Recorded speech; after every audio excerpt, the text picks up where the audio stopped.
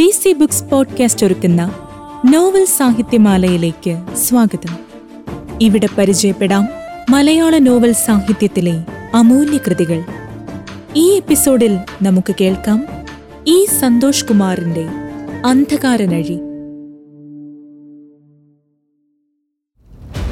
കേരള ചരിത്രത്തിലെ ഒരു കാലഘട്ടത്തിന്റെ നിബിഡമായ അന്ധകാരവും ഉഗ്രമായ വെളിച്ചവും നിറഞ്ഞു നിൽക്കുന്ന കൃതി അന്ധകാരനഴി.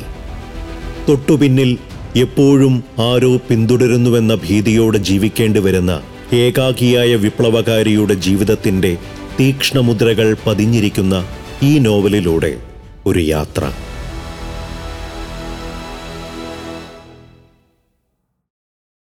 തീവ്ര വിപ്ലവബോധ്യങ്ങളുടെ പ്രത്യയശാസ്ത്ര അടിത്തറയിൽ നിലയുറപ്പിച്ചുകൊണ്ട് നിലനിൽക്കുന്ന വ്യവസ്ഥിതിക്കെതിരെ പോരാടാൻ ഇറങ്ങിപ്പുറപ്പെടുന്ന ശിവനാണ് നോവലിലെ കേന്ദ്ര കഥാപാത്രം.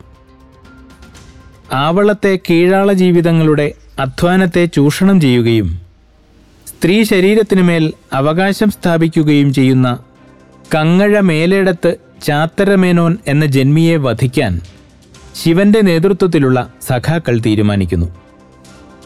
ചാത്തരമേനോനെ വധിക്കാൻ ചെന്നവർ വധിക്കുന്നത് അദ്ദേഹത്തിൻ്റെ സഹോദരനും ഭ്രാന്തനുമായ കോമപ്പമേനോനെയാണ്.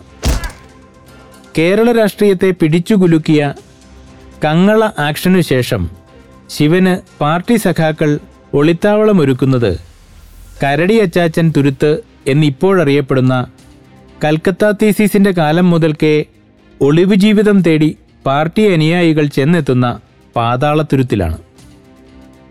കരടിയച്ചാച്ചൻ തുരുത്ത് നോവലിൻ്റെ പ്രമേയതലത്തിലെ നിരന്തര സാന്നിധ്യമാണ്.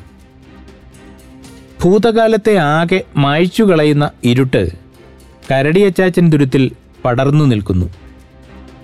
ജനങ്ങളുമായി അടുത്തു ജീവിച്ച ഒരു വിപ്ലവകാരി ഒരിക്കലും ചെന്നെത്താൻ ആഗ്രഹിക്കാത്ത സ്ഥലമായിട്ടാണ് തുരുത്ത് ശിവന് അനുഭവപ്പെടുന്നത്. പണിയന്മാർ മാത്രമാണ് തുരുത്തിൻ്റെ ഭൂതകാലം. കുറ്റവാളികളുടെ അവസാനത്തെ ആലയമാണ് തുരുത്ത്.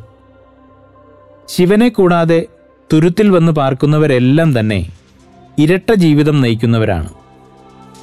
പുല്ലാനിപ്പുഴയ്ക്ക് മറുവശത്ത് ചെയ്തു കൂട്ടിയ കുറ്റകൃത്യങ്ങളെ മൂടിവെക്കാൻ ഒരിടമാണ് തുരുത്ത്. വിപ്ലവത്തിൻ്റെ തീയ് പതുക്കെ പതുക്കെ ശിവനിൽ നിന്ന് അകന്നുപോകുന്നു.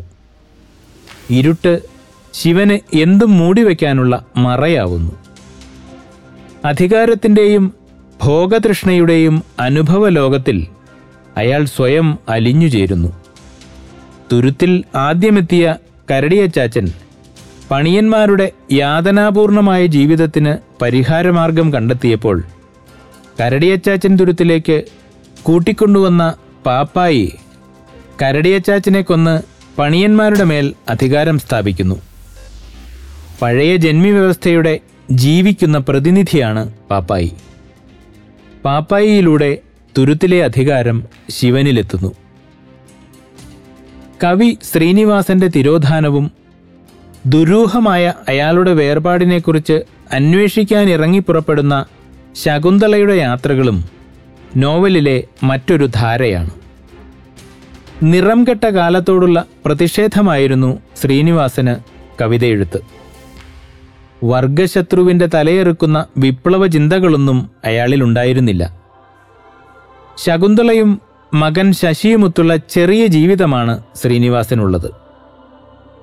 കങ്ങഴ ആക്ഷനിലെ പ്രധാനിയായ ശിവന് ഒളിത്താവളമൊരുക്കാൻ ചിത്രഭാനു ശ്രീനിവാസനോട് ആവശ്യപ്പെടുന്നു. ശകുന്തളയെയും കുട്ടിയെയും അവരുടെ വീട്ടിലേക്ക് പറഞ്ഞുവിട്ട് ശ്രീനിവാസൻ ശിവന് സ്വന്തം വീട്ടിൽ അഭയമൊരുക്കുന്നു. രഹസ്യ വിവരങ്ങളുടെ അടിസ്ഥാനത്തിൽ പോലീസ് എത്തുമ്പോഴും ശിവനെ രക്ഷിക്കാനാണ് ശ്രീനിവാസൻ ശ്രമിച്ചത്. പ്രതിക്ക് ഒളിത്താവളമൊരുക്കിയതിൻ്റെ പേരിൽ പോലീസ് ശ്രീനിവാസനെ അറസ്റ്റ് ചെയ്ത് ചാലൂർ കുന്നിലെ ക്യാമ്പിലേക്ക് കൊണ്ടുപോകുന്നു. ശ്രീനിവാസന്റെ അറസ്റ്റിനെക്കുറിച്ച് ഭരണകൂട സ്ഥാപനങ്ങളോ രാഷ്ട്രീയ പ്രസ്ഥാനങ്ങളോ ഒരു വിവരവും നൽകാൻ പിന്നീട് തയ്യാറാകുന്നില്ല. ഭൂതകാലത്തിൻ്റെ ഉത്തരമാണ് ശകുന്തള തേടിക്കൊണ്ടിരിക്കുന്നത്. നീതിക്കു വേണ്ടി താൻ മുട്ടിയ വാതിലുകൾ അടയുമ്പോഴും പതറാതെ മുന്നോട്ടു പോയവളാണ് ശകുന്തള. പരിഹാസങ്ങളുടെ പടർപ്പ് അവളെ മൂടുന്നുണ്ട്. ബുദ്ധൻ എന്ന പേരുവെച്ച് ശ്രീനിവാസൻ എഴുതിയിട്ടുള്ള കവിതകളുടെയോ അയാൾ വിശ്വസിച്ച രാഷ്ട്രീയ സമീപനങ്ങളുടെയോ ഉത്തരം തേടാൻ ശകുന്തള ശ്രമിക്കുന്നില്ല. തൻ്റെ ഭർത്താവ് പ്രസ്ഥാനത്തെ ഒറ്റുകൊടുക്കുന്നവനാണെന്ന് വിമർശിക്കുന്ന സൗഹൃദത്തോട് മാത്രം അവൾ പ്രതികരിക്കുന്നുണ്ട്. കങ്ങഴ കേരള ചരിത്രത്തിലെ നിർണായകമായ ഒരു കാലത്തിൻ്റെ പ്രതീകമായി മാറുകയും അതിന് നേതൃത്വം നൽകിയ ശിവൻ എന്ന വിപ്ലവകാരി ജന്മിത്വത്തിൻ്റെ പ്രതിരൂപമാവുകയും ചെയ്തപ്പോൾ തകർക്കപ്പെട്ടത് ചെറുജീവിതങ്ങളാണ്. ഭരണകൂടവും രാഷ്ട്രീയ പ്രസ്ഥാനങ്ങളും നേതൃത്വ നിരയിൽ നിൽക്കുന്നവരുടെ സംരക്ഷകരാകുന്നു.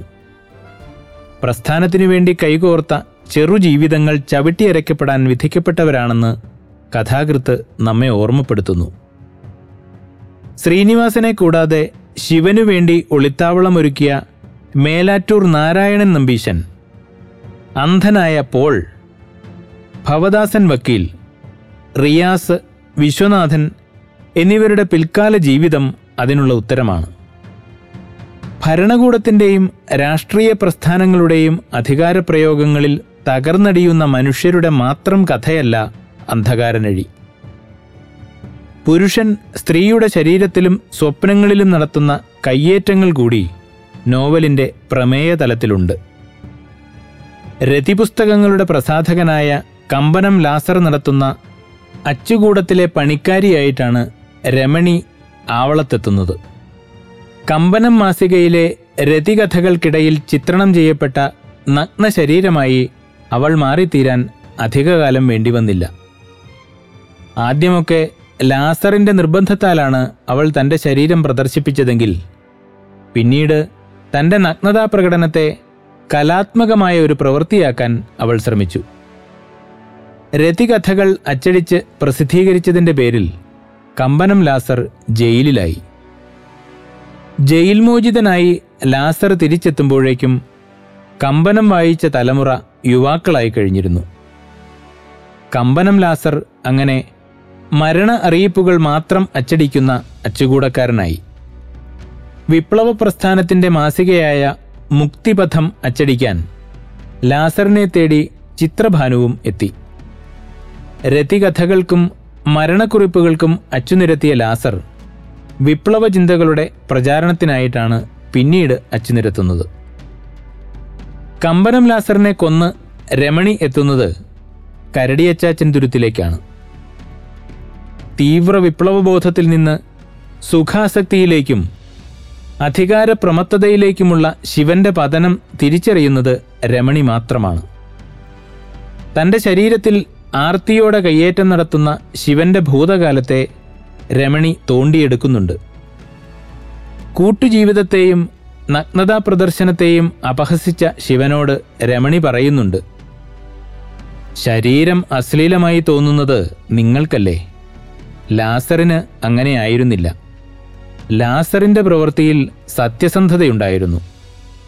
ലോകം നന്നാക്കാൻ തുനിഞ്ഞിറങ്ങിയ നിങ്ങളുടെ പ്രവൃത്തിയിൽ അതുണ്ടായിരുന്നില്ല എന്ന വിമർശനവും രമണി ഉയർത്തുന്നുണ്ട്. കരടിയച്ചാച്ചൻ തുരുത്തിലേക്ക് ശിവനെ എത്തിച്ച അച്ചു താൻ പിൻപറ്റിയ രാഷ്ട്രീയ ബോധ്യങ്ങളിൽ ഇപ്പോഴും അടിയുറച്ച് വിശ്വസിച്ചുകൊണ്ട് പ്രസ്ഥാനത്തിനു വേണ്ടി ജീവിക്കുന്നു. ഭീരുവിനെപ്പോലെ പ്രസ്ഥാനത്തിൽ നിന്ന് ഓടിയൊളിച്ച ശിവനു മുന്നിൽ സമകാലിക ജീവിത യാഥാർത്ഥ്യങ്ങളുടെ നേർചിത്രം അച്ചു വരച്ചു കാട്ടുന്നുണ്ട്. തുരുത്തിൽ ഭൂതകാലം ഉപേക്ഷിച്ച ശിവനെ വർഗവഞ്ചകനായിട്ടാണ് അച്ചു കണ്ടത്. അയ്യക്കുരുവിനെ ഉപയോഗിച്ച് പണിയന്മാരെ കൊണ്ട് തടയണകൾ പൊട്ടിച്ചുവിട്ട് ശിവൻ അച്ചുവിനെ വെള്ളത്തിൽ മുക്കിക്കൊല്ലുന്നു.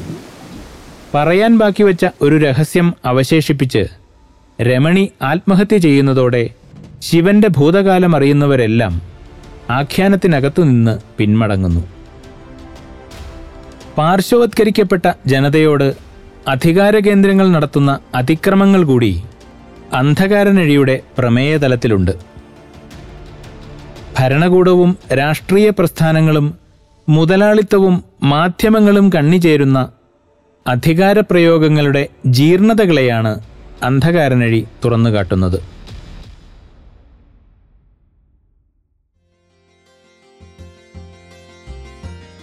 Thank you for listening to DC Books Podcast. Stay tuned for the next one.